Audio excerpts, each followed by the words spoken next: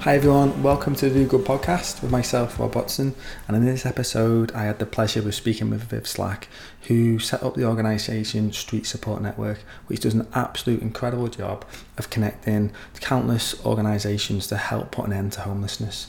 For me, this is the perfect person for me to be speaking to, someone who is really going out and doing some good in the world, and I believe can help inspire other people to go out and do their own bit of good as well. We touch on quite a few things from, how she set up and the challenges around that, but also away from work and some of her self-practices that help keep her sort of sharp and on her game. And we also touch on some of the people that have been really inspired her and had an influence on her. So without further ado, I'll go into the interview. But just to mention, this was the first interview that I did, and I went over to see Viv, so the sound isn't fantastic, particularly from my side of things. But hey ho, I'm just starting out at this, so I'm giving it my best shot. So anyway, on to the interview. So in typical Do Good fashion, I like to get things going by talking about your organisation, Street Support Network, with your aim to help to end homelessness. I'd love to just find out a little bit more about this and how it started. Yeah, definitely. Okay, so our mission is to connect people and organisations locally and help them end homelessness. So I think traditionally there's some amazing organisations, and there's lots of willing people and businesses, but people don't always know what to do to help with homelessness. And I think a lot of people imagine maybe if I was homeless I'd want food, for example, or so they might go and give out food, or people might think what they need is a home, but I can't do anything about that, and so not act. So what we're trying to go is actually there's a lot that as a whole city, if we connect all that up and really made the most of all our resources, there's a lot we can do. So we're trying to make it simpler for people who need support to know exactly where to get it from. People that want to do something to help know exactly what it is they can do, and just help that all link up, which kind of means that you end up with more resources in the organisations, which means more support is available. You end up with people that say have got buildings or skills, it's getting used for something, and it's been designed with organisations and with people that are homeless themselves. So people with the resources and the people that know the problem well enough, creating it together. So that's some of what we do. And actually where it started, I was trying to help a guy who was rough sleeping near me in Prestwich, and I kind of eventually plucked up the courage to ask him a bit more about his situation. And it turned out that he was he'd moved out of his house because the relationship had broken down, and he felt it was really badly affecting his children. So he thought he decided it was better to move out, which means that he can't get any help, because that means he intentionally made himself homeless. So he was in a really bad situation. So I started to ask a lot of organisations how I could help this guy, and through that I really heard them saying that it's hard for us to know what each other's doing because there's lots of organisations and we're all really busy and stretched, and we can't really see the big picture. So I think that was hearing that. I actually had quite a different idea, which I've seen crop up a few times since, which is around funding beds for people. But I think what I'm grateful for was that people told me how it really was, and I listened and adapted. So the idea really adapted to what people said they needed. And sometimes what seems a really smart tech idea isn't going to work for some other reasons. The tech bit can be the easy bit. So in this case, there's not enough accommodation. So no matter how amazing website you build or how much money you raise, there isn't enough accommodation. So it was I suppose it's really, really connecting with people that are doing this every day and realising you might add some creativity or innovation, but listening, I suppose. And so where it came from was it evolved by people telling us what was needed. And I think once we'd started and we'd done that sort of find help bit, which is very much I need a dentist, right, go here on a Tuesday. I need some advice on my benefits, right, you've got these 3 options. So it's very much about that need and mapping what's in the whole region now, GM. But then we really heard people saying, I don't know how to help, can you guide me how to help? So that's where Give Help came from. And things keep evolving, really. Amazing. Absolutely incredible. So you said it was triggered by your seeing a homeless man in Prestwich, and that was the thing that sparked it off for you. And so did you just suddenly kind of like start to engage with him and start talking with him? Yeah, I mean, honestly, I'd seen him loads of times, and I'd gone, do you want a cuppa? Like, do you want a brew or something? And I suppose in the end, I was just like, I really want to talk to him, and I really want to understand more, but I'm like embarrassed, or I don't know how to start the conversation or something, and I just kind of in the end was like, oh, come on, just ask, you know. And I suppose over a couple of conversations I got to know more, and I think that was the realisation that I've got loads of resources, I've got loads of friends, I know loads of people, I've got, you know, and I still couldn't think of anything to do to help him, you know, because he needed a house and I can't get him a house, do you know? Yeah. So I think that was it, was like humble enough to know I can't solve this guy's problem, but that if we can change the system and better resource organisations, they might be able to. And I think it's very much the same with street support. We can't end homelessness, but we can make the system work better, and the people with resources get involved and do what people say they need. So it's sort of like facilitating or coordinating that could make a difference. That it's not like solving it with tech or something. You know?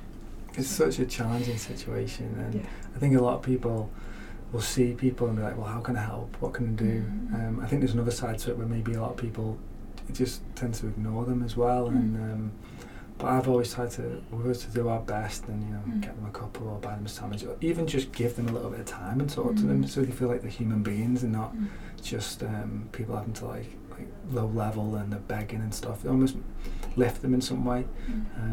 But it's challenging, but it's amazing that you actually stepped up and you thought, well, I'm going to do something about it.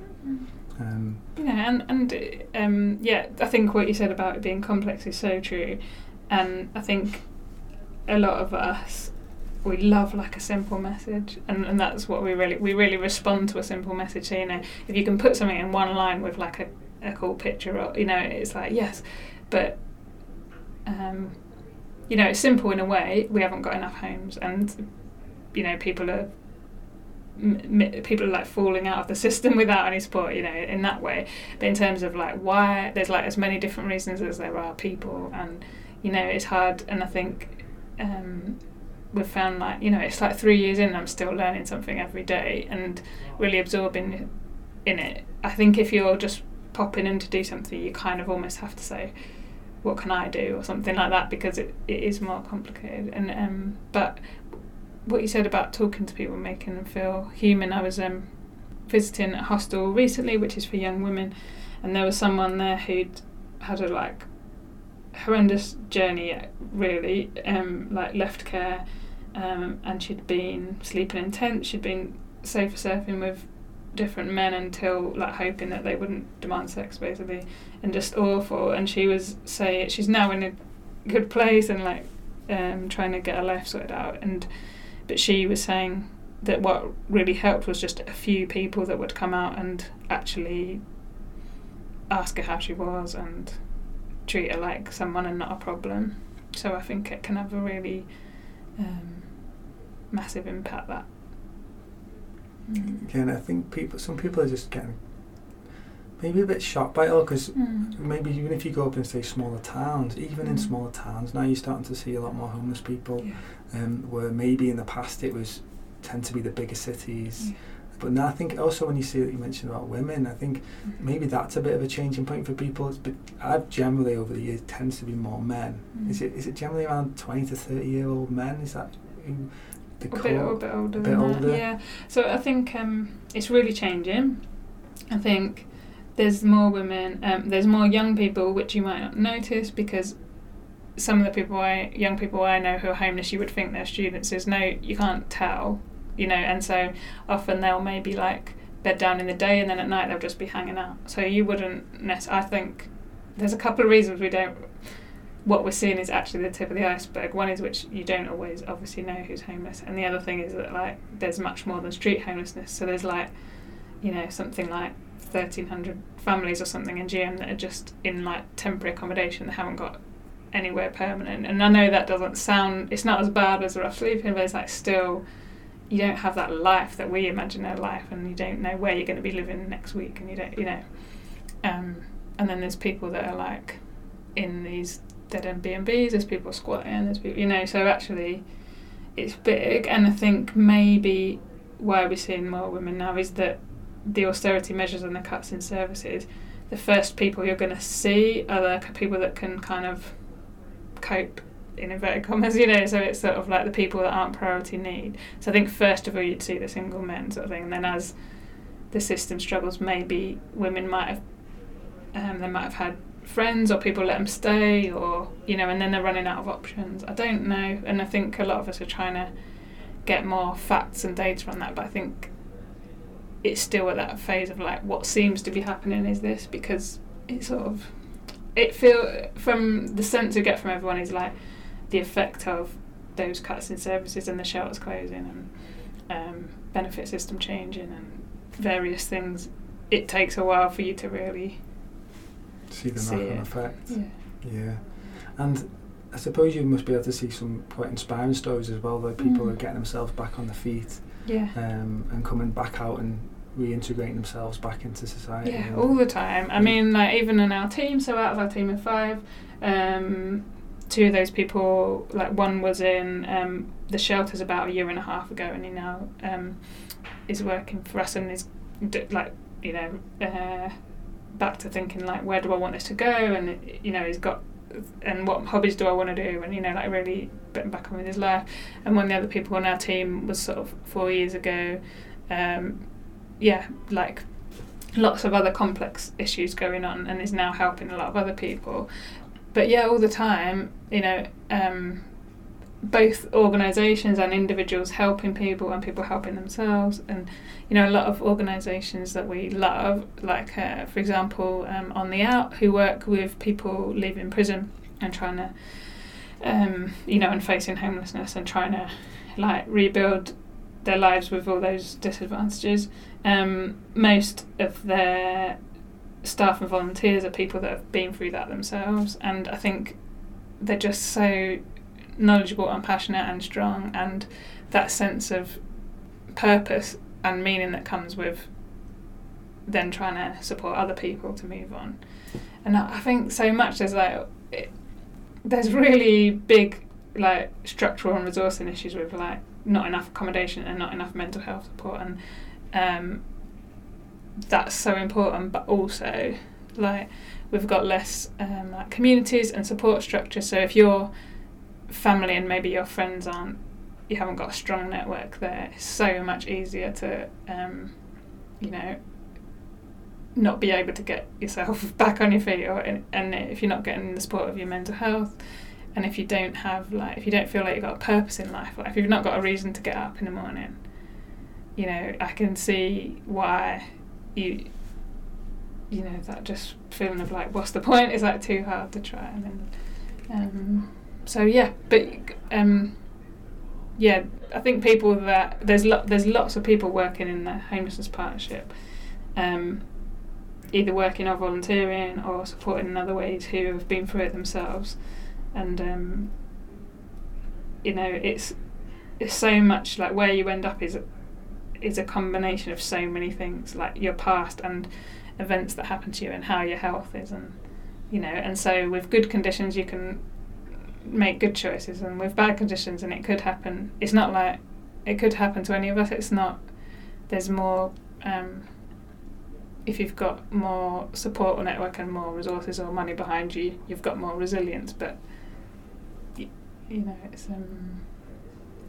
sure. It's conditions that lead to what happens, you know. So. And it's amazing to hear that you've got people on your team that have you know, been out on the streets, and in a way like, there's almost like no better people to actually help them, because they can be the most empathetic and understanding, because they've been there. And I think I heard something recently about asylum seekers, and it's actually other asylum seekers that are helping integrate asylum seekers through, and it seems, of course, they're the best way. Of course you need, within a system, it can't just be individuals helping individuals, but as part of a platform. So yeah, definitely. And we always talk about really valuing like lived experience, learned experience and professional experience. So people that have sort of studied, or like from universities, or, you know, or researchers, but then people that have worked frontline, and then especially people that have lived through it themselves, and that combination has something quite special. about it. And I suppose just to say, not pretending that's always easy, because we also had someone else in our team and who's still in such a difficult situation, you know, still doesn't have housing, still has personal stuff going on, and between us we couldn't make it work, but it just wasn't, you know, the right time. But I think it'd always be something we want to do. Like every time there's an opportunity, we would try and make that be with someone who's got lived experience, as long as they've got the right skills. And I think that's something we're really trying to help businesses to do. So there's quite a lot of projects around like inclusive employment and supporting employers to be able to feel able to do that. Yeah. What sort of numbers are there in, say, like in Greater Manchester? How many people would be sort of like sleeping rough, or just potentially? Yeah, I'll have to send you all the numbers, but because I was kind of worried about getting this wrong. And they do a rough sleeper count every month, so there'll be another one coming up.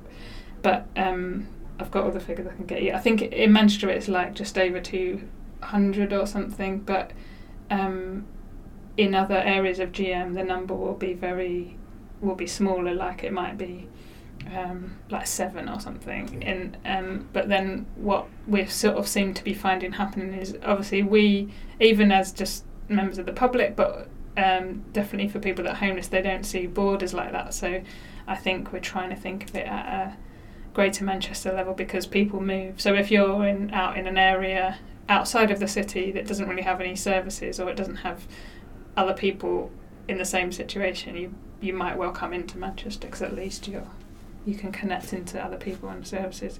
So it's a bit of a transient population. I also think that number, as best as they try, it's still who they see like on the floor, obviously sleeping rough on that night. And like we said, there's a lot of people who maybe try and hide away, or they're sort of outside the city in tents, or they wander around at night to not be seen, and then, you know, and so I think I'll send you those. Yeah, that's good. Sorry. No, it's okay. We were in New York the other year, and I think it was something crazy, like so many thousands of people just in Manhattan. And Manhattan's not actually that big a place in terms of like the space, and it's just it just pulls at your heart, you know, and you just think, what can we do? Yeah. And you're doing it, you're doing something, and obviously it seems like it has to happen on a real government level and council level and everything, but it has to start with individuals to make that shift. And I mean, on the numbers, like you said, there's the rough sleeper numbers, and then there's like the number of people that are homeless, overall forms of homelessness, which is like much more like thousands of, you know, like or tens of thousands even. And I think that's something that for everyone to bear in mind. And I think in terms of influencing, I think you're right, that's absolutely the plan that we sort of at locally. We build a movement of much more people who are actively knowledgeable and able to do something. And then if you start to think kind of with that Greater Manchester region, we're starting to work with like Liverpool regions, there's quite a movement down south, and then joining all these up, so, you know, everything doesn't have to come from London. So there's sort of a big like government strategy coming that's come out, and they're now sort of planning from, but it's like, I think things are emerging around the country, and there's some amazing like projects, and there's some amazing partnerships, and if that can start all to join up and then influence London instead of, you know, I think that's part of it as well. I heard something, people have great ideas. Is it last week, is it government committing £100 million, is that something? What are your thoughts on? So like you, like really positive step, and sure there is still something in it if you read in detail. A lot of that is money that was already allocated, and other of it is money that's going to be taken from other adult services. So, you know, there's no such thing, but there's not new money, you know. But having said that, there has been some really positive news for Manchester and Greater Manchester over the last year. So there's a lot of Housing First, like 500 Housing First places that we've got the money for from government that are being planned. There's a thing called the Social Impact Bond, which is working with entrenched rough sleepers. So there has been some, you know, like Manchester has a need. We've got a strong voice. I think having Burnham has helped, and, you know, various things where we are getting money to put stuff in. The frustrating thing from my point of view, a lot of point of view, is there's this amazing work happening to tackle the end problem, but the reasons for this are just ploughing ahead as ever before. So, we're not actually we've not, the government, there's not a big enough voice questioning the sort of logic of, pay less taxes, have less services, less going through government. And I'm all for like social enterprises and business responses and things like that, but there's also people aren't getting the support they need early, they're not getting the mental health support, they're not getting like the support when they leave care. And so the reasons for homelessness, it feels like not much is being done at that level, which is where I think governments could really help. And I think the other sort of part of it is, if you think of what's happening in Manchester or Greater Manchester, if you go and look at any plans, we're selling off massive chunks of the city are being sold off, which is fine. But if that's to build luxury apartments and restaurants, which it is, because the market forces don't solve everything, and they don't think, what do all of our citizens need or want? They go like, how, what can we sell? Who's going to buy it? And the people that are buying it are the people that have money. So, if we're going to sell off the bits of the city, and that means that we're going to end up with lots of luxury apartments and resources like restaurants that only some people can use, what happens to the people that can't afford that? And that's currently Manchester City, but if you look at any plans, it's kind of spreading out to more and more areas. So where are people meant to go that can't afford it? I think even things like so one need that comes up all the time is to have a point where you could go to like any time, where you can get like health advice and advice on homelessness, and so like a hub basically, and multiple services could be there, and an urban village who are like specialist homelessness health advisors could be there. So everything's in place. They've got even the money to pay for the rent, but they can't find a property, and even to rent, not even for free, because everywhere's earmarked for luxury apartment.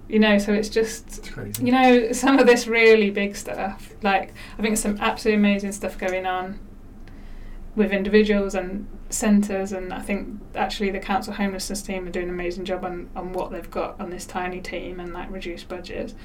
But some of those big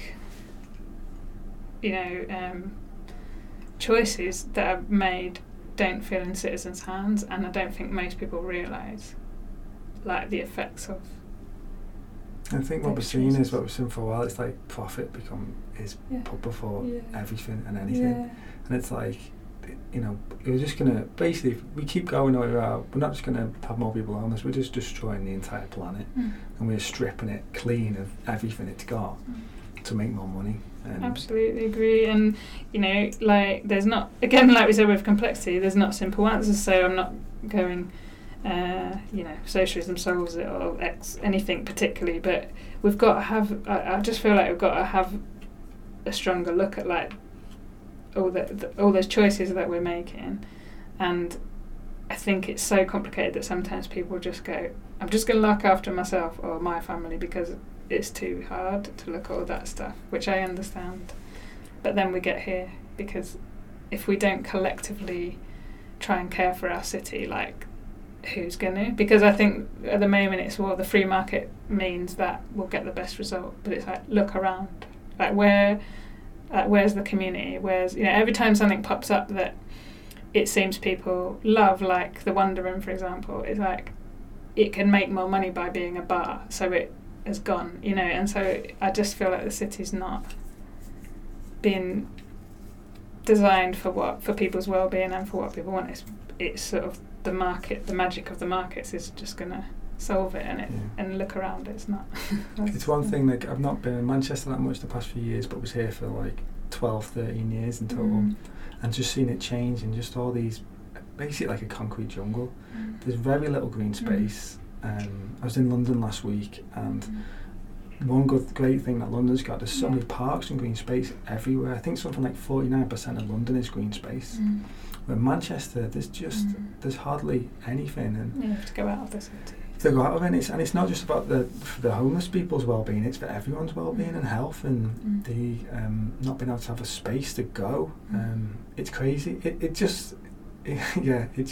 can't quite wrap my head around it sometimes. No, likewise. And I think that's the one sometimes when things get bad, you never would wish that, and you definitely would never wish that people were suffering like they are. And it's like, can this be the thing that wakes us up and goes, well, what, if I'd love to get a load of people together, and I'm sure this happens, but it's like, if we could design our city, what do we want this to be? Because if you've got like a vision that you're going towards, it seems like you have more chance of getting there, and it feels like that vision is set by a few people at the top that are leading the council. And like, where do citizens come in to say, well, there is a really big thing called Our Manchester, which is meant to be citizens' engagement in the decisions, but I don't know. It just feels like it's not just, like you said, homelessness is the visible result and the end of all these other failures, like where people haven't got support and haven't got community and haven't got purpose, and that feels like that's for all of us to kind of think about. I really like that thing about, we have to get people involved in the process. I think like Alder Hey Children's Hospital in Liverpool was redesigned and rebuilt, and as it was getting right at the beginning stages, they got the kids in the hospital to design and imagine what's their dream hospital, and the architects took them ideas into consideration and really transformed it. That's a space for the kids, and the kids are now able to put, they're in an environment which I believe your environment shapes how you think and what you do, and it's going to shape your health. So if them kids are in there feeling better from it, it has to be the same for cities. And I think maybe, as you're saying, more homeless people, it's just going to, at some point, has to come a real crunch time and a real wake-up call. I think it's, completely agree. So I think a word that gets used in this kind of sector quite a lot, and it can become a buzzword, but it has a real important thing, is around co-production. And it's like, we've got to make these decisions collectively for the people that it's going to affect. It's like, I don't see how you can design something expecting to have everyone's views without talking to them. So I think that's like essential for the stuff we're doing. And it's interesting you mentioned Liverpool. There's a great organisation called Architecture Unknown, who are like some people that were some architects that had like done their training and started off on the normal route, and they were like, we've got to co-design with people. And so they're really, everything they're doing is whatever the residents are likely to be, they're kind of creating the spaces with them. And I think that's one example, but almost everything like that, like when we decide whether to sell off this chunk of the city and what we should do with it, how can a range of people think like, well, what's the impact? Like I said, if we lose a green space and we build a building, like, how do we balance all the needs of different people? And it's I guess it feels like we went down a big experiment for like 20 or 40 years, or I don't know how long, of like, if we just look after ourselves, does it all magically work somehow? And it's like yes and no, I suppose. Some things are better, and we've lost some of the things that we realise. I think we're realising we value now. I think so. I think people even now just in my own life, we're just realising that money can only buy you so much, and it does not bring you happiness. It does not bring you contentment. It doesn't make you healthy. It might give you more options for stuff, but this drive for more, it doesn't. I think it was Henry Ford. He was like one of the first billionaires, and someone interviewed him, said, well, are you done now, or what next, or what are you aiming for? And his response was just more. It's like it's just built in, like whether it's like this over masculine dominant quality that's just coming through, and it's. I also think that there is something really human about, like, the reason we survived is we were always like, what's next, what's over the hill, and like, so I think there's something where unless you do quite a lot of work on that, you're never satisfied, or a lot of us are never satisfied. But it's like questioning what gives you that satisfaction. So there is a feeling of like, I want more, but if you've known that the last 5 phones you got didn't make you any happier, why would the 6th one be? And it's like, exactly. Well, what does, when I mean, like being with people you like, or contributing something, or having a purpose, or like even play, or nature, or it's like, I suppose there's like a whole range of things that could try and meet that thing that's going, I want something else. That's so, and I love that you touched on about play. I think play is such a key thing that we've lost growing up. Either just gets conditioned out as us, or as we grow up, we think that's not what grown-ups do, and it's just what kids do. But I think it's almost adopt that more childlike nature. And you look at a kid and wonder and awe. I love those two words. You see a child, 4, 5, 6, 7, whatever that may be. You see them playing. They're totally in the moment. They're not thinking like they need to get some new piece of clothing or wherever or be anywhere. They've got something that they can make and create. So maybe we need to introduce more of that into our day and just then things cost nothing. If you want to draw or write or whatever it is, or just sing to your heart's content. That's really interesting, because it relating to this, because we've had some really big conversations in our team, and there's been like controversy at points on social media and that, where people do something with like the arts or with music or around poverty and homelessness, and I get there's like one strong voice which is like, people need homes, what are you messing around with this for? And that's true as well. And you also talk to people who is like, that is what changed for them. So I was speaking to someone who wasn't from Manchester, actually, from another part of the country, who it didn't quite end up rough sleeping, but it was very close. So he'd sort of mental health problems. He had periods of weeks where he just literally would sit on his floor and he couldn't move. So like he lost his job. It didn't quite get to that because he had family and stuff. But he said the thing that eventually shifted is he'd had a canvas up, so he used to paint, and one day he managed to get up and just start something, and then he went back to like a few days not moving. But that got him back, and he now runs this amazing project for people with mental health issues that like the basis is art, but then once people start having that as a reason to get up in the morning and do something and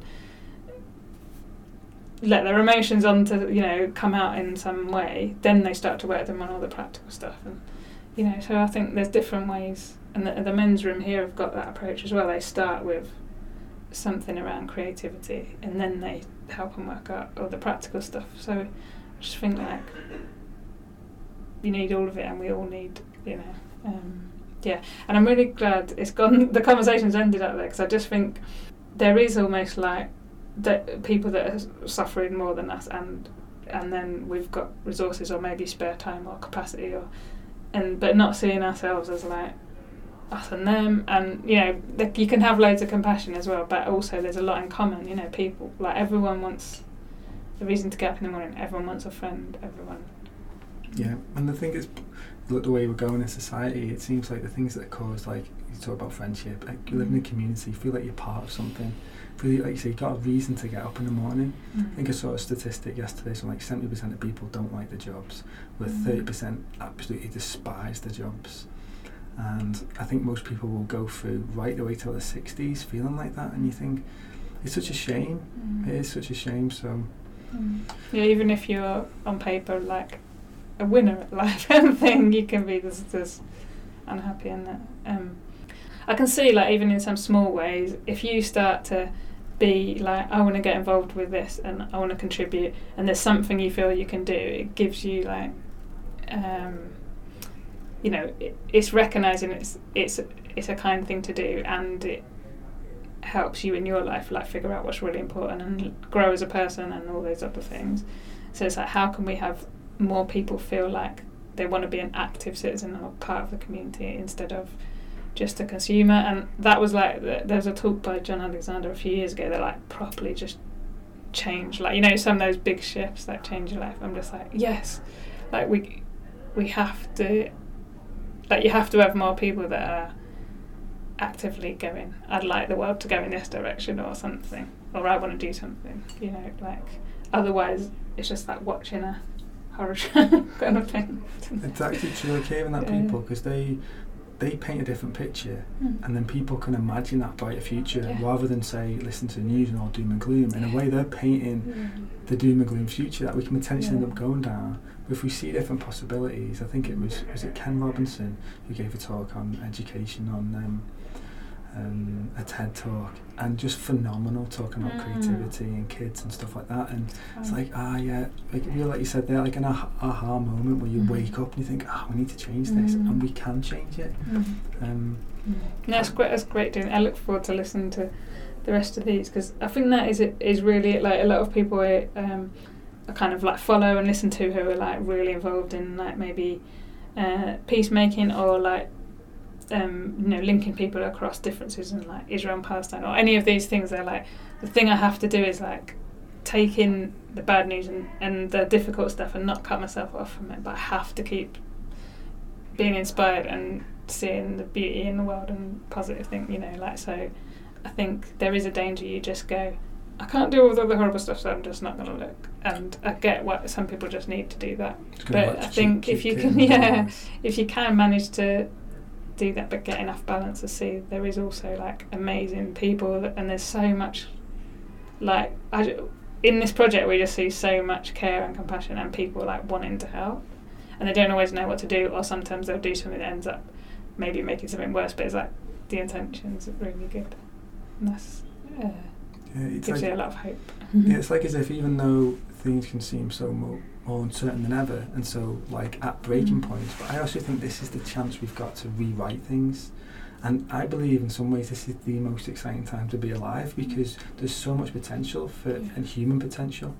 I think technology is really playing a part in that. Of course it can be a hindrance with people, but I know you've come from like a digital background, so how are you finding like technology is potentially really shifting what you're doing?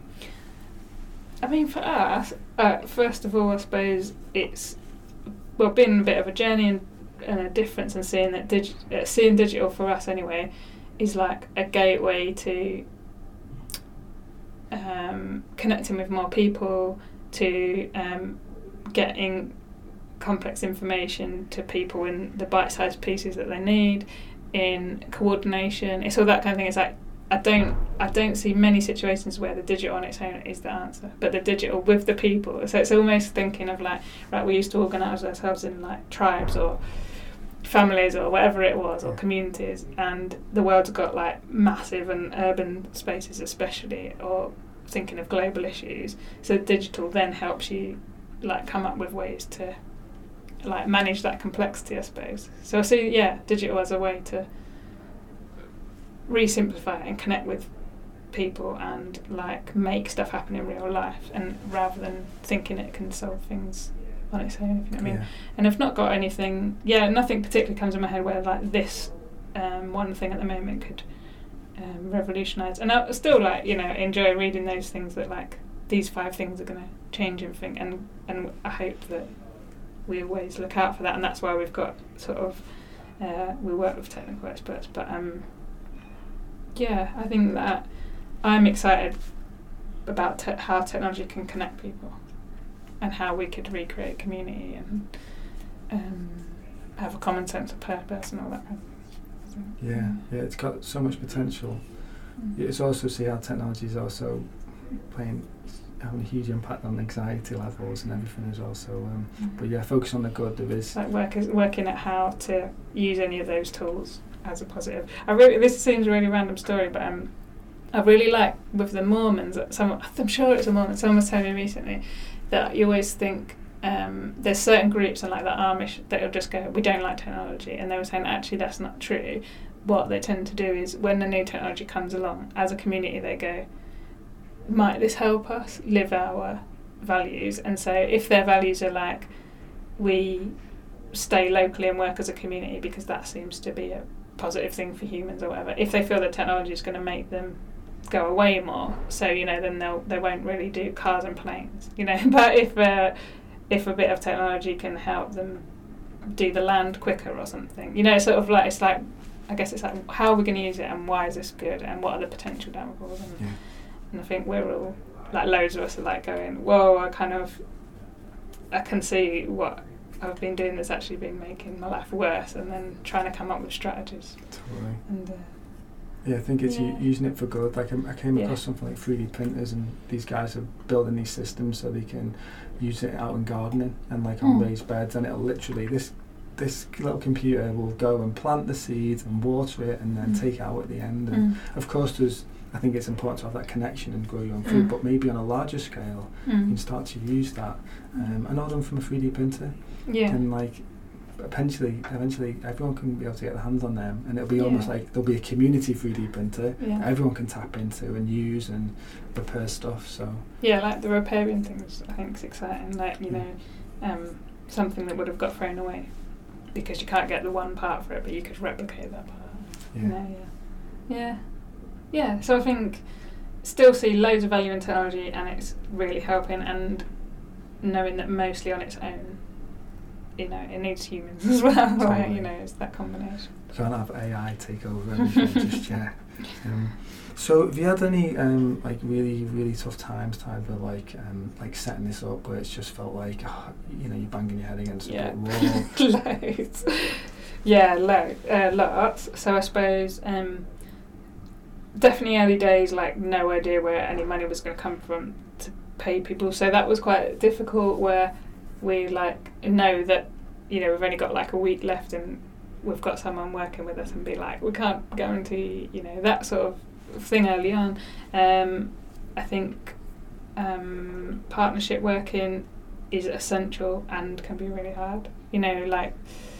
And sometimes it feels like, why are people not doing this, or why can people not see this, or why are they focusing on their thing instead of this collective thing? And that can be hard. I think I'm really involved in non-violent communication, and I think that without that I might have actually gone insane, because it's just normally someone's behaving in a way because they're trying to meet their needs in the best way they know, and it's people are coming from different perspectives, but trying to do partnership in a complex system where actually there's no massive structure. I love that, and it's hard. But I think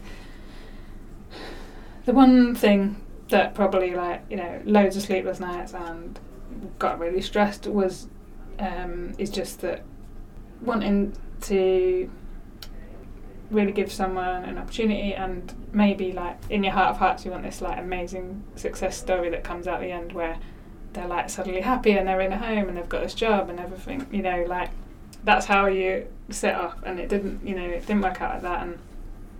And I think it's just really hard to take sometimes that you can't fix stuff, and some things are out of your control, and I suppose there's just a lot of could I have done anything differently, could we do anything differently, what could I have said, and I think that's hard.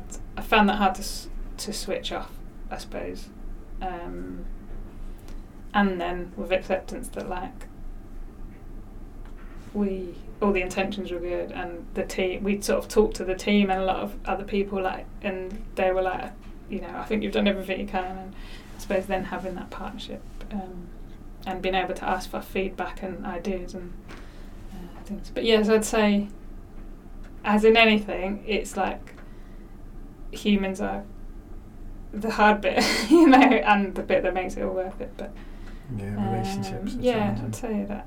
And there is sometimes, I suppose the systemic issues we mentioned, and the fact that a lot of decisions get made by a few people in London and in the government, and it just feels out of reach. But absolutely no regrets. I didn't leave work to do this, but I left work to work with local organisations with technology and for social good sort of thing. And even though I used to like my job, I was never look back. It's just I learn stuff every day is different. I learn stuff every day. Get to work with this massive range of interesting people, and it's amazing. You're making a difference. You might have times where it feels really, really challenging. Well, of course, it definitely appears from outside looking in. And I know the perception, but what you're doing is incredible, and I'm sure, like you say, not that the stress is worth it, but at least there's meaning behind it for what you're doing. It's absolutely worth it, and the positives outweigh. I never feel. I think for me personally, and everyone's different. The worst thing for me is just feeling empty, just feeling like nothing, and what's the point, And I don't remember the last time I felt like that. And did you feel like that earlier on in your career and stuff? And that's really and I had a nice life, and so a lot of me would be I'm really grateful for loads of stuff, but there's still a feeling of what is this and where is it going, and I must be able to do more. And I think I remember this really clearly one day.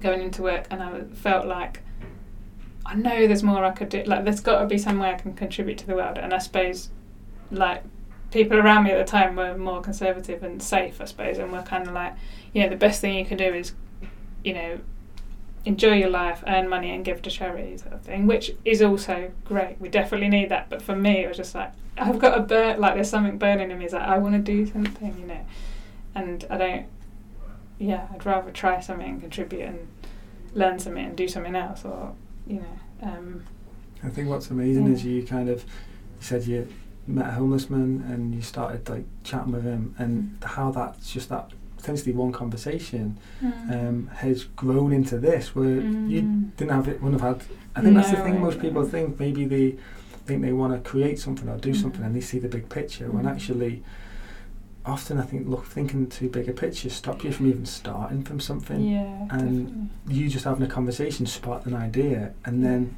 you can't. I think like most things, we tend to just make them up as we go along. It literally has emerged. We say all the time, if we tried to make, we didn't really have like a vision and strategy thing. It was like we had in mind this guy. We're like, what could, how somehow could his situation be better if we met him in a year's time or something like that, which was like, let's make sure at least we know what all the services are and what he can get and what's missing, and we'll try and get something to meet the gap that's missing, like that. But the whole thing has just emerged, so people have just like, and I'm not talking in some magic way, but like once you set off on something, you just like attract people. So people started hearing about us, and they'd go, oh, well, I know some so-and-so, shall I introduce you to them? Or like, oh, I'm a philanthropist, I've heard what you're doing, can we give you some, I'd like to give you some money, or we've got a building, or I don't know, it's just like you set off on something and it goes. And in the same way, as we worked more with organisations, someone would go, oh, it'd be really useful if like, we could leave feedback on the accommodation so that we don't send people to somewhere that everyone hates, or whatever it is. It's mostly just, there was no massive plan. It's like, and even the last week, kind of our long-term vision has changed a bit because of some conversations we had. So, it's finding something. And the other thing I'd say is like just connecting with people, because I think there is a real buzz about creating something new, and that's great. And some people are like, that's really important. But there's also loads of really amazing stuff that's happening that you could like support, and then that might be a springboard for something new. Like join a community or a meetup or volunteer somewhere, and that conversation you might have while you're volunteering might give you the idea of what to do. I just think it's quite hard to like come into completely from the outside with an idea, and we do get that a lot, which comes from a really good place. Like, I've got this idea for like solving homelessness, and from a tech point of view, and it could, maybe someone will come up with that, but it feels like it will be hard to do that if you're not already involved. Yeah, totally. And I think if you can totally relate to that, and feel like if you can just go and volunteer your time for a bit instead, you don't have to feel like the management side of things and how you're going to get something off the ground and all that stuff. You can just go in and learn and just be a part and just see what give your time emerges, who you meet, what ideas come up.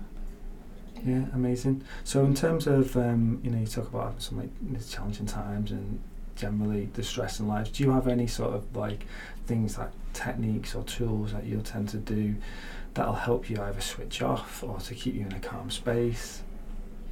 Massively. Like there's a few things that I'm just like, I don't know if I could have done this otherwise, and definitely like having support with friends or family or whatever is a big part of it. So I've always known like if it really goes wrong, someone will believe in me, or someone, like someone will still like me and make me a cup of tea, or that kind of thing. So having that support.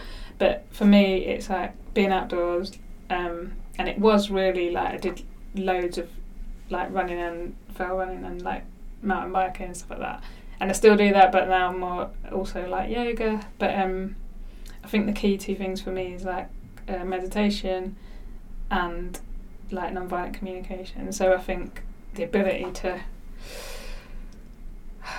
like stop, but also to be kind to myself, and then to like have some understanding of what's going on in a conflict or a difficult situation, and realising that everyone's trying their best, and they're coming at what the words they're saying might not be the real thing. So you might hear blame, but actually what they're going is like, like I want someone to understand me, or and but yeah, meditation feels really key, and I think whatever your version is of that. So like I know some people that, when they're running or walking, they're in that kind of state, and if you can get to like be present and feel peaceful, but also kindness to yourself, and that's what, and is it that, I think I would go mental. Yeah.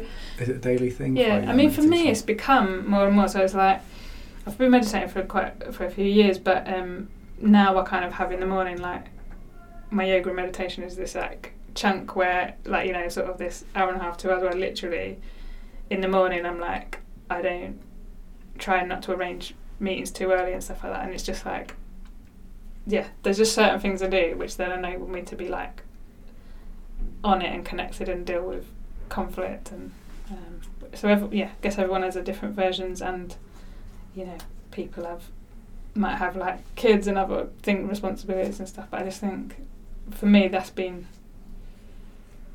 just like transformed loads of stuff, and I think with MVC especially together.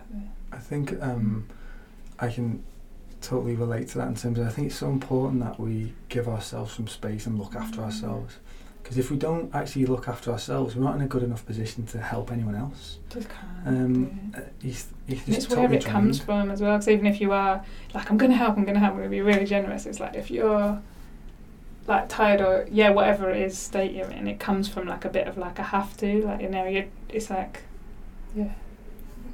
whatever that is. And I know for some people that's like art or music or like anything that's just helps you like reconnect. And in terms of so do them things keep you inspired, or do you have other things that sort of, or people that are mentors or followers that you sort of check in with, and they're either not further ahead than you, but kind of like, pulling you along in some ways? That's a good question. Yeah, and it's something I've thought of a bit. So I think I have some coaching sometimes, which is more like, I'm struggling with this, can you help me? Like, ask me some questions on how we think.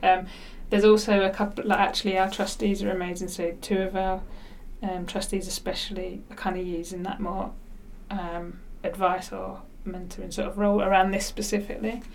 But I think generally, again, like the people who inspire, so my heroes are always like Martin Luther King and like Mandela and Gandhi, it's always like the non-violent thing I've always been inspired by.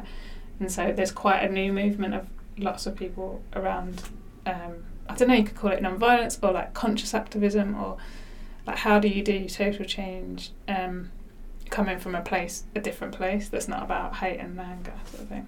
And that really inspires me, like people working in like places where it's been at war and they've killed each other's families, but then they reconnect, and you're like, if they can do that, we can manage to like get sort of a police and a rough sleeper to connect, or it's like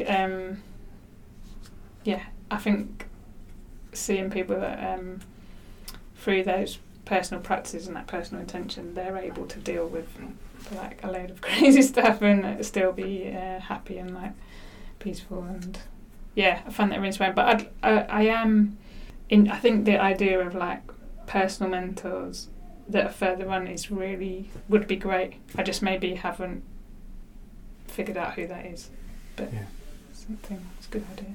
I'm glad you mentioned Gandhi and stuff. It seems like for me, you seem like you're kind of living one of his most like famous quote is like, be the change you want to see in the world.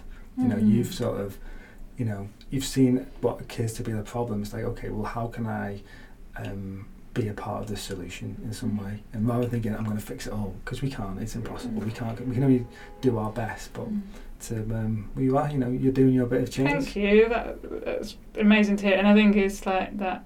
You can't ever, when you're in it, you can't really see it. I must admit, like even when I go away, I'm like reflux, but it's just what they're doing. But it keeps adapting, keep learning. And by the way, just to say, one thing I love about Gandhi is in the height of his, when everything was going on, he was the figurehead of this movement. He didn't work Mondays because he meditated. So it's like he's like, if I don't do this, I can't do any of the rest of it. So I always like that. It's like, if Gandhi can take like, a day a week off, then I can manage a bit in the morning. So. Oh, that's amazing. I like that. That is amazing.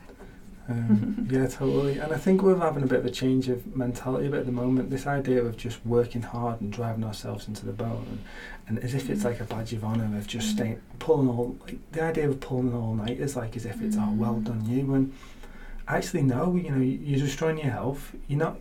You may be doing all them hours, but you won't be producing it anywhere near as what you could do if you were looking after yourself, and then just finding them times to actually then do what you need to do to look after yourself. And then when you do work, you're just in the flow more, and you can do. I find when I'm in that place that in 4 hours I could do what I could normally do in 12 hours, because I've looked after myself in the other times. Yeah, definitely. And you just feel sad to be in that situation, you know, like it must be really hard, and it's like, where's the joy in it, and where are you going? And I just imagine that at some point later in your life you look back and was like, damn, like, where, you know, something you could, I don't know, I can't, maybe some people don't, but I can't imagine that. Like, for instance, you got going on your beat. Elon Musk, who is, you know, phenomenal. The change he's creating, you know, with he's really changing the way industry is and stuff. But in terms of, like, it was his 47th birthday recently, and he basically just worked straight 24 hours all night, and it's like he's got that mentality. And I think is it Adriana Huffington, who's part of the Huffington Post, has just written an open letter to him, basically saying you need to start looking after yourself. You're an amazing, incredible person, but it's actually an outdated belief that we have to just work relentlessly and put all them hours in.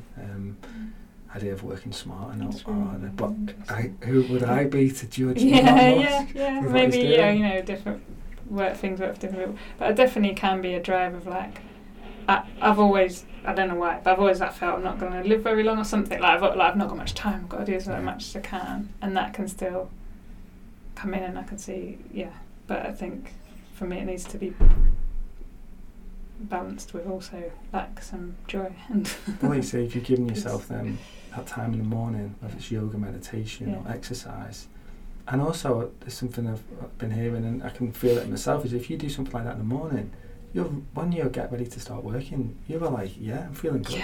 So if you just get out of bed and have a piece of toast and a coffee and want to start working, it's going to take you a few hours to come. You know, I love that whole thing where like there was something yesterday, I got an email and I was confused, I couldn't work out what it was about, and I thought, I'll contact them today and ask, and I hadn't thought about it since, and then I was running in this morning and I was like, I know what they mean in the answer, and I hadn't consciously thought. It was like, I agree. So in terms of like positive influences in your life, is there anything or anyone who's particularly had like a real impact on you, either growing up or in, you know, recent times? Wow. I guess loads of people, but I said about that talk, that Citizens Not Consumers thing that John Alexander did, and this was about 3 or 4 years ago, and he tweeted about this event, and it was just called How Can I Do More Good, and it was in London, and the description was really weird. It was like, we're going to be in a year and we're going to share lunch, but we're going to talk about our values at work, and we're going like, it was just a strange, and something I was like, I have to go to that, and it was like, I had to get a train down, I had to take a day off work, but some reason I just was like going to go, and it was run by like someone who's now become a friend, and that was their world, was they were in advertising, and he'd done a sustainability like masters, and then was like, I can't work in advertising and know about climate change, like the two things cannot exist in my head, and my head's literally going to explode sort of thing. So he was trying to get people in comms and creative industries thinking about their values and stuff, and it just like, I came home from that and then I resigned. It was like, you can't, I don't know, something in it was cool. So I suppose those people that have inspired me have mostly just really lived their values. It's like, I know what my values are, and I have to take, if something feels uncomfortable or not right, or I'm not living my values, I have to change, like I have to act on it, or at least I have to sit and think about it, you know, or reflect. So that's what comes to mind. But I think as well, like within non-violent communication, that there's lots of people I meet and who just got, like, they can be involved in really difficult things, but they've just got so much like I suppose compassion, but like warmth or whatever, you know, like presence or something like that. And I think just being around those people seems to, like, I want to be there. You feed off it, don't you? Yeah, that's it. And definitely people who, you know, I suppose traditionally in this position, it's like people tend to be inspired by like entrepreneurs or people that start something, and that is there as well. But I think it doesn't have to be that. It can be someone who like is amazing looking after their neighbour, or just anything where it seems to really come from like values and just really caring and I think that's it. So it doesn't have to be something, this big grand idea of just doing some good. You touch on like someone who's just looking after the neighbour, or someone who you see might be walking the neighbour's dog because they can't go out. Just any kind of just little things that makes a difference. Yeah.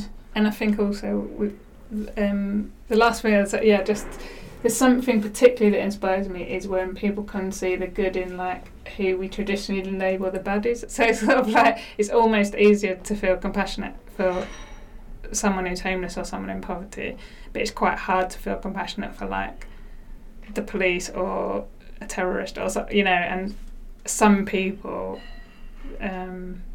seem to be able to do that, and I think I'm not always there, but I'm trying. But that is amazing, I think, because like if you can really go, I don't like your actions, but you're still a human and you're something in, see some potential in people. Because I think if we're going to change systems, you have to be able to like understand that system has to be able to understand itself, which means you have to connect. You can't like do it. I don't think you could do it through force. I think it's like you have to get people to understand each other's points of view, and then it naturally just changes. So there's a thing called Theory U, and there's a course called ULab that Stanford run, and it's really, the tagline is like helping systems sense and see themselves, and it's like if you can create empathy between people you wouldn't normally, you come up with different solutions, and it just changes, you know. So that if the police and people that are getting moved on could somehow see what each other's, you know, point of view is, or you know, you can replicate that all over the place, or property developers and people that can't find any housing, or you know, so especially inspired by people that can see like the humanity and the baddies. Yeah, that sounds great. And in terms of any sort of resources, or say books or podcasters or YouTubers that you tend to like, you know, listen to or follow that just inspire you as well? I don't know if anyone would be interested in what I listen to, if I'm going to say. I'm like a massive fan of Tara Brach, so she's got a podcast with lots of talks and meditation, and that's very much about just I guess simply being present and like what that can have. And like Krista Tippett, her On Being podcast, if you listen to them, so she kind of talks to people that have maybe done something significant, or however you want to frame that, but she tends to talk about like what in your life or your background has led you here, you know. So it's like, what have you done, but why, like what were the conditions that led to that, which I really love. All sorts, and mostly stuff that my team shares with me or people here. But there's something about like the knowledge and like not being ignorant and really know what's going on, and trying to balance that with being inspired and seeing hope and seeing beauty and stuff. That sounds amazing. A lot of books. You got any? If you had to, you know, what one book or a few books that have like, you know, had a shift? Oh wow! Right, there's so many. Definitely Brené Brown. Like, it's a bit of a cliche, I suppose, but I think all of her books have like had just reminded me, you know, especially like I think about being vulnerable. But all of them, they've always really inspired me. There was one which was actually not really well written, but it just kind of was what you talked about, that was just called Enough, and it was just really around that sort of constant drive for more, and how it was almost the theme of it inspired me rather than, but I suppose like Naomi Klein's is another person that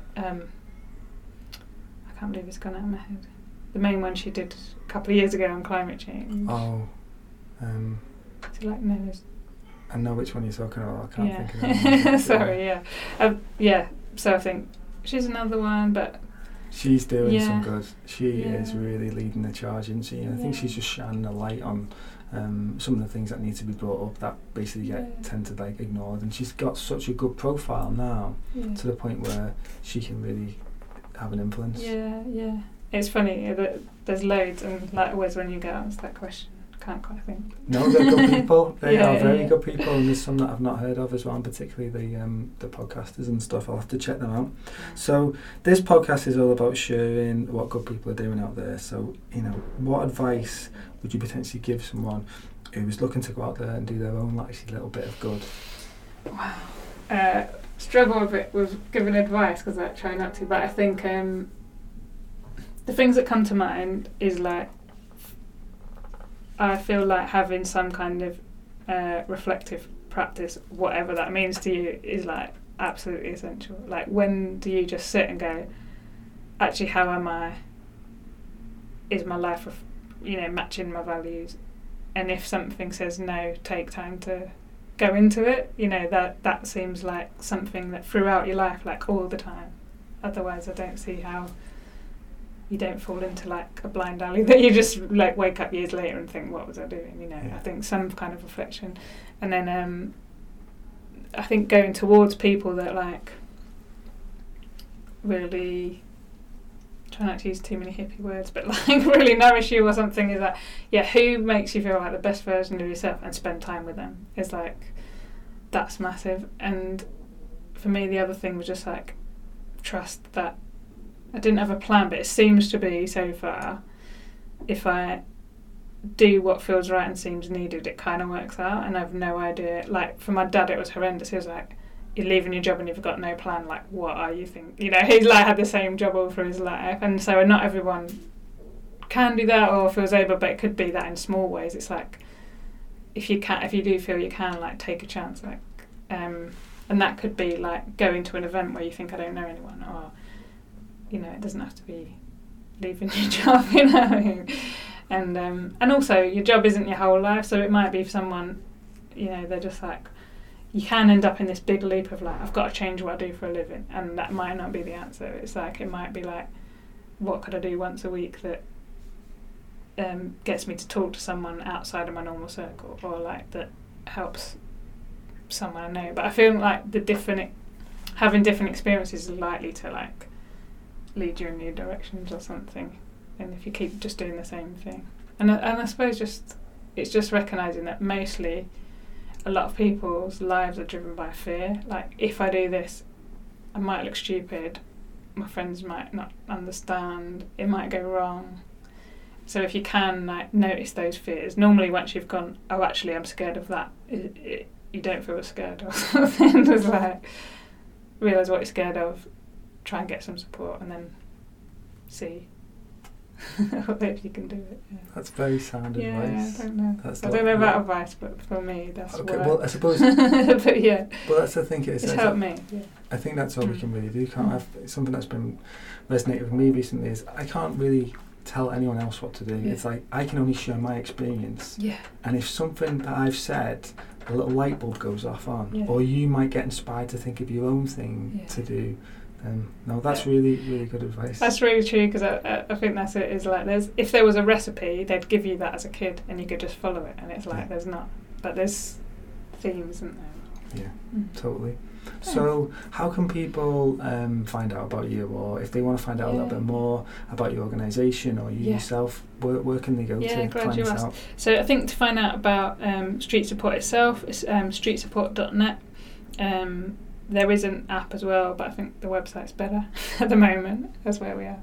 And some different things. So there's some really clear things you can do. So if you or someone you know is experiencing homelessness, or if you get to know someone you're trying to help them, you can find out every single service so you can put in a postcode, you can say what you need, and you can find out who can help. So like there's that kind of way of someone needs help.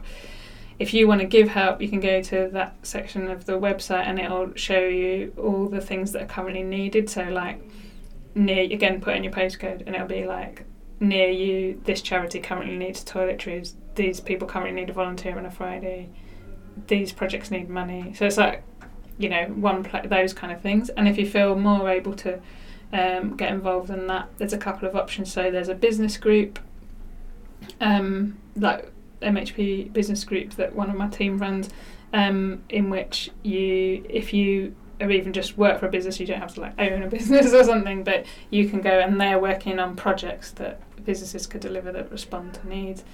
We've also got a resourcing and comms group for the GM Winter project, so that's like we're trying to say, could we, if we all pull together, have accommodation for the whole winter instead of when it's just sub-zero, but that's going to take like a lot of help, so there's a group for that as well. So all of that should be able to find through our website, and if there's anything not, you can email info@streetsupport.net and one of the team will get back. Yeah, so we'd love to have more people involved, and I think our big sort of realisation at the moment is we like the network. So at the moment I think the network is very much about the organisations feel part of the network, but I think most people would probably think of it as a website or a tool, and it's like the idea is that becomes really a network and you feel part of it and you can do something, so you're an active participant in that and there's things that you can do, sort of thing. So we'd love more people to get involved and bring their energy and ideas. And well, I would love if someone who's listening to this that will get connected with you guys and help out and do their own bit of good, then that would be amazing. Well, Viv, that's pretty much it. I really appreciate you taking the time out today. I know you've got a lot on with this, but I really appreciate what you're doing, and it's really inspiring. It's inspiring for me. It's been inspiring for other people that I've told that I'm coming to talk to you. So I really appreciate you taking the time today, and thanks a lot. Yeah, and likewise, just lovely to actually step back and talk about it on a human level as well as a project level, and really enjoyed it. Thanks. Thank you so much. That's my interview with Viv Slack. I hope you guys enjoyed it and feel like you got a lot from it.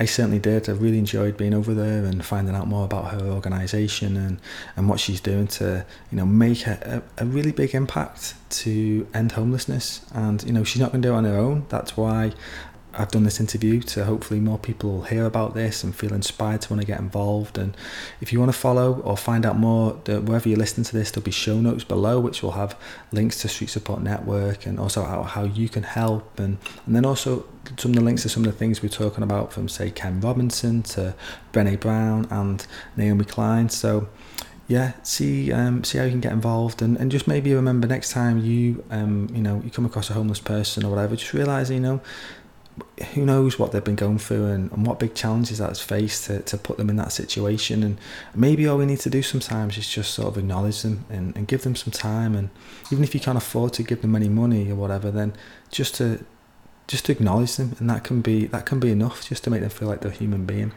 So I will leave it there for today, and until my next episode, have a good one.